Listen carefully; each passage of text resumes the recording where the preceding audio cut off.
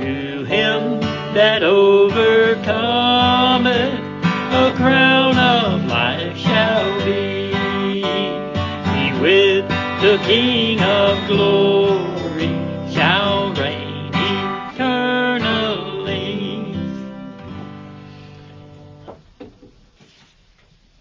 1 Samuel chapter 17 and verse 32. And David said to Saul, let no man's heart fail because of him. Thy servant will go and fight with this Philistine.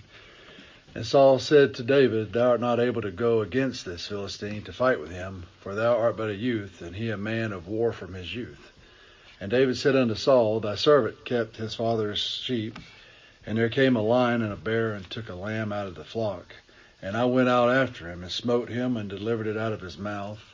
And when he arose against me, I caught him by his beard and smote him and slew him. Thy servant slew both the lion and the bear. And this uncircumcised Philistine shall be as one of them, seeing he hath defied the armies of the living God. David said, moreover, the Lord that delivered me out of the paw of the lion and out of the paw of the bear, he will deliver me out of the hand of this Philistine. And Saul said unto David, go, and the Lord be with thee. And Saul armed David with his armor, and he put a helmet of brass upon his head. Also he armed him with a coat of mail. And David girded his sword upon his armor, and he essayed to go, for he had not proved it. And David said unto Saul, I cannot go with thee with these, for I have not proved them. And David put them off him. And he took his staff in his hand, and chose him 5 smooth stones out of the brook, and put them in a shepherd's bag which he had, even in a scrip. And his sling was in his hand, and he drew near to the Philistine. And the Philistine came on and drew near unto David, and the man that bare the shield went before him. And when the Philistine looked about and saw David, he disdained him, for he was but a youth, and ruddy, and of a fair countenance. And the Philistine said unto David, am I a dog that thou comest to me with staves? And the Philistine cursed David by his gods. And the Philistine said to David, come to me, and I will give thy flesh unto the fowls of the air, and to the beasts of the field. Then said David to the Philistine, thou comest to me with a sword, and with a spear, and with a shield. But I come to thee in the name of the Lord of hosts, the God of the armies of Israel, whom thou hast defied. This day will the Lord deliver thee into mine hand, and I will smite thee, and take thine head from thee, and I will give the carcasses of the host of the Philistines this day unto the fowls of the air, and to the wild beasts of the earth, that all the earth may know that there is a God in Israel. Stand in his strength alone. That's what David did, but he didn't want or need Saul's armor. He only needed the Lord. All right. So, last week we spoke about Jesus Christ being the King of Kings and the Lord of Lords. And today will be a second lesson about the King of Kings. All right. We notice in 1 John 5:3. Let's flip over there. Let's start right there. 1 John, not regular John, but 1 John, chapter 5, and verse 1. 1 John 5:1 says, whosoever believeth that Jesus is the Christ is born of God. And every one that loveth him that begat, loveth him also that is begotten of him. By this we know that we love the children of God, when we love God and keep his commandments. For this is the love of God, that we keep his commandments, and his commandments are not grievous. For whatsoever is born of God overcometh the world. And this is the victory that overcometh the world, even our faith. Who is he that overcometh the world? Verse 5, but he that believeth that Jesus is the Son of God. This is he that came by water and blood, even Jesus Christ, not by water only, but by water and blood. And it is the Spirit that beareth witness, because the Spirit is truth. For there are 3 that bear record in heaven, the Father, the Word, and the Holy Ghost. And these 3 are one. And there are 3 that bear witness in earth, the Spirit and the water and the blood, and these 3 agree in one. If we receive the witness of men, the witness of God is greater. For this is the witness of God, which he hath testified of his Son, that he that believeth on the Son of God hath the witness in himself. He that believeth not hath made God him. He that believeth not God hath made him a liar, because he believeth not the record that God gave of his Son. And this is the record, that God hath given to us eternal life, and this life is in his Son. He that hath the Son hath life, and he that hath not the Son of God hath not life. All right. I want us to remember that naturally we are sinners because of Adam and Eve's fall, disobedience in the Garden of Eden. I want us to remember that Adam represented all of us. He was the head of the human race. A lot of people that I know even don't believe in using the term headship, but I believe that it's biblical, and we'll see that some this morning. Adam was the head of the human race.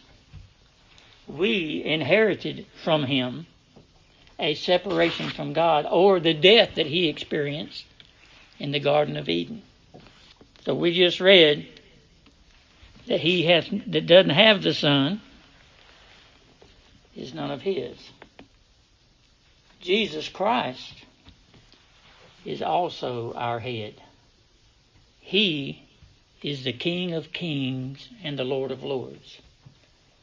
That doesn't just mean that he has more authority than any other king or any other little L Lord, because there is no other Lord. We just read where there's only three, and they are one. But it means that he has control over all kings and all in authority under him too. All right. We are under the curse of Adam because Adam was the head of the human race. We are under that curse naturally. Oh, but when God saves us, he defeats the enemy. He is our head. And I wanted us to notice a few things about our king. David was a type of Jesus Christ. He was a shepherd at the time that he came down and met Goliath. I want us to notice a few things about this king. All right. Of course, back over in 1 Samuel 17, we won't go into a lot of detail, but let's just say that Goliath was a giant. Some people, historians, tell us that there were 4 giants in his family besides him, making 5. He was 9 foot tall, over 9 foot tall. You remember when Israel wanted a king? They asked the prophet for a king. He talked to the Lord. The Lord said, okay, if they want a king, give them a king. And they did. And through Samuel, Saul was chosen by God. Remember, he wasn't no little person either. Saul stood above most of the men himself. Who was it? Well, let me say this. Why did they want a king? If you remember, they wanted a king to fight their battles for them, to fight their enemy for them. That's why they wanted a king. The other nations around them had kings to fight for them. So who should have gone out and fought Goliath? The king. It should have been Saul that went out and fought Goliath. He was in the office of kingship. He was the king. He should have gone out and fought, but he was afraid. Why was he afraid? Because his trust was in his ability. Now along came this little young ruddy shepherd who wasn't trusting in himself, but was trusting in the Lord. All right, the Lord of hosts. So here we see Goliath, this giant, and there were giants in those days. What did David say about him? Verse 26. David spake to the men that stood by him, saying, What shall be done to the man that killeth this Philistine? He'd already heard him say it. Verse 25, the men of Israel said, Have you seen this man that is come up? Surely to defy Israel is he come up. And it shall be that the man who killeth him, the king, will enrich him with great riches, and give him his daughter, and make his father's house free in Israel. Now here is David, the shepherd, that came down to check on the brothers. And he hears this, and he said, David spake to the men that stood by him, saying, What? What shall be done to the man that killeth this Philistine? And taketh away the reproach from Israel? For who is this uncircumcised Philistine that he should defy the armies of the living God? Now here's the man of God. He's not afraid of Goliath. He doesn't care how tall Goliath is. He doesn't care that there's two of them. One of them's carrying the shield. Because he's had a history with fighting battles for the Lord. He's had a history of trusting in the Lord and seeing success. He's not afraid of him. Who is this uncircumcised Philistine? This person who's not even in the family of God. Who is he? Basically, he was saying, he's nobody. He's nobody to face against God's people. Verse 34, David said unto Saul, Thy servant kept his father's sheep, and there came a lion and a bear, and took a lamb out of the flock. And I went after him and smote him, and delivered it out of his mouth. And when he arose against me, I caught him by the beard, and smote him, and slew him. Thy servant slew both the lion and the bear. And this uncircumcised Philistine, who has no authority to cry against the people of God, shall be as one of them, seeing he hath defied the armies of who? The living God. The living God. Then, to keep any pride at bay, because he just said, I delivered the sheep from the bear. I delivered the sheep from the lion. And David said, moreover, oh, by the way, more important, understand the Lord that delivered me out of the paw of the lion and out of the paw of the bear, he will deliver me out of the hand of this Philistine. Notice in verse 43, the Philistine said unto David, Am I a dog that thou comest to me with staves? And the Philistine cursed David by his gods. How much power did the Philistines' little g gods have against David? To curse David? None. None. I'm getting to my points in a roundabout way this morning, but sometimes it's like that.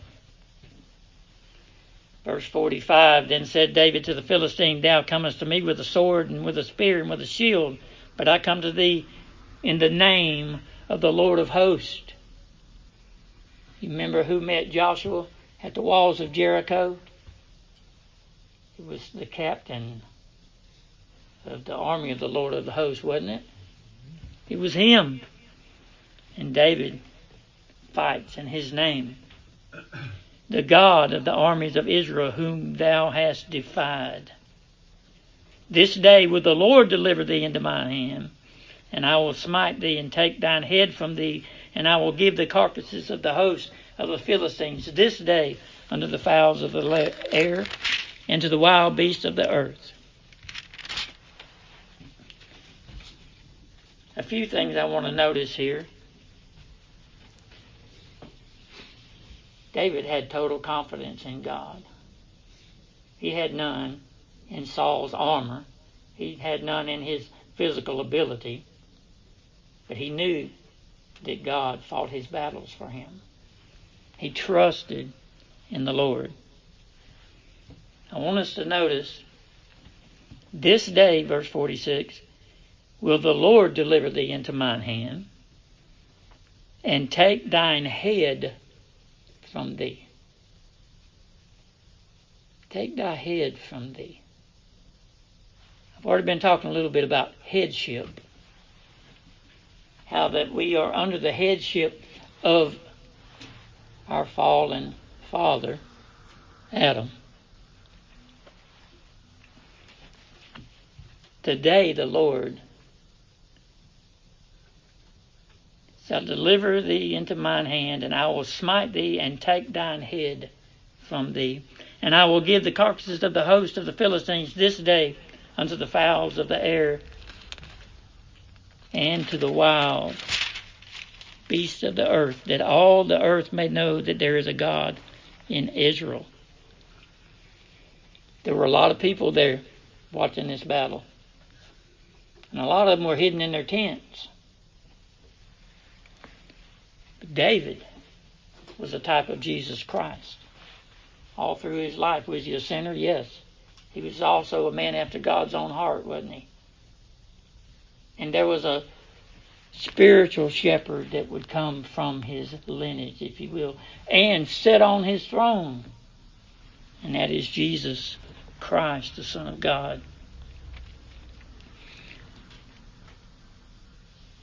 And all the assembly, verse 47, shall know that the Lord saveth not with sword and spear, for the battle is the Lord's. Amen. How important it is for us to learn that. The battle is the Lord's. We simply obey him and go where he points us to go. The battle is the Lord's, and he will give you into our hands. And it came to pass, when the Philistine arose and came and drew nigh to meet David, that David hasted and ran toward the army to meet the Philistine.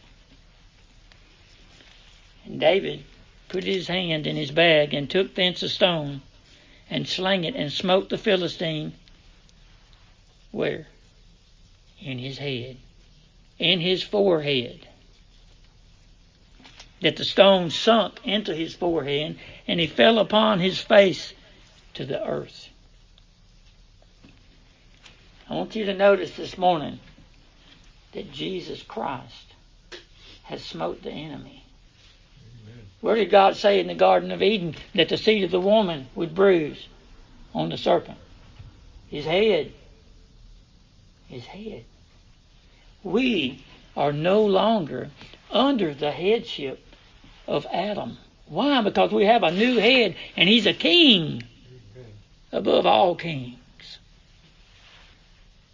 Verse 50, so David prevailed over the Philistine with a sling and with a stone, and he smote the Philistine and slew him. But there was no sword in the hand of David, just a sling. So what did he do? Verse 51, therefore David ran and stood upon the Philistine, and he took his sword, Goliath's sword, and he drew it out of the sheath thereof. It might have taken all his strength to raise that sword up. But he wasn't in his strength, was he? No, he was in the strength of the Lord of hosts. And he cut off his head therewith. And when the Philistines saw their champion was dead, they fled. King Jesus is our head. We are under his headship now. We are not under the sin curse. Why? Because Jesus became a curse for us. It was required of God the Father that a righteous man die for God's people that he had given to the Son before the council halls of eternity.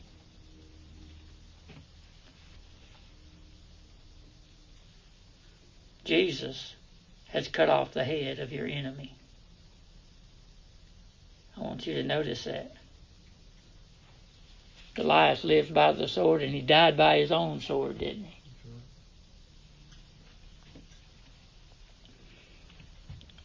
We are no longer bound to sin. Are we still sinners? We are. But does it rule over us? It does not. Because we have a king who is now our head. If we are in Jesus Christ, saved by His grace, by the free gift of life that He's given us, the head of the enemy has been bruised by the seed of the woman. You see that? The head of the enemy has been cut off. No more authority over you. No more power over you in your life. Now we have the strength and power of Jesus Christ and the comforter that He sent when He saved you. And that is the Holy Spirit in your heart. Oh, as our King and our head, He gives us guidance. Let's read a little scripture over here in Isaiah. Isaiah 58. Isaiah 58. In verse 10. Isaiah 58:10 says, "And if thou draw out thy soul to the hungry, and if thou draw out thy soul to the hungry, and satisfy the afflicted soul, then shall thy light rise in obscurity, and thy darkness be as the noonday. And the Lord shall guide thee," how often? Continually. "And the Lord shall guide thee continually, and satisfy thy soul in drought." We're in a drought in this nation today, a spiritual drought. We're in a drought in the world today, a spiritual drought. Oh, but the Lord shall guide thee continually and satisfy thy soul in this drought with living water. "And make fat thy bones, and thou shalt be like a watered garden, and like a spring of water whose waters fail not." Oh, that's my prayer this morning, that each of us would be like a watered garden. What does it do? What does a watered garden do? It grows, doesn't it? It grows and it produces life-giving fruit. That's how we should be. Oh, how we should stand strong this morning, knowing, and we do know, that the head of our enemy has been cut off. No longer are we led about by any doctrine, are we? No. No, we're not. We know the truth. We know the truth. That we were in darkness, and God has shined His light in our hearts. He continually supports us. He continually guides us. And He comforts us. We need comfort, don't we? We really do. And our King knows what we need. He gives us guidance, comfort, and growth. Even our thoughts, He gives us. Take a look at Proverbs. I'm actually going to start in chapter 15, 29. Proverbs 15:29 says, "The Lord is far from the wicked, but He heareth the prayers of the righteous. The light of the eyes rejoiceth the heart, and a good report maketh the bones fat. The ear that heareth the reproof of life abideth among the wise. He that refuses instruction despises his own soul, but he that heareth reproof getteth understanding. The fear of the Lord is the instruction of wisdom, and before honor is humility. 16:1, the preparations of the heart in man and the answer of the tongue is from the Lord. David's defeat of Goliath, it was from the Lord, wasn't it? Absolutely. All the ways of a man are clean in his own eyes, verse 2, but the Lord weigheth the spirits. He knows us inside and out, doesn't he? He's our King. Verse 3 says, commit thy works unto the Lord, and thy thoughts shall be established. Are you like me? You have trouble with thoughts? Isn't that where honoring the Lord begins? Isn't that where following Jesus and being like Him starts? It does. It's in the mind, doesn't it? One of the wisest men to ever live. It says, if you commit your works unto the Lord, thy thoughts shall be established. The Lord hath made all things for himself, yea, even the wicked for the day of evil. Commit thy works unto the Lord, and thy thoughts shall be established. Oh, won't we follow Him? He is our King. We are His subjects. He is our head. We are no longer under the headship of Adam. We are under the headship of the second Adam. First Adam failed. The second Adam succeeded, and he did so on your behalf. Stand strong on King Jesus today,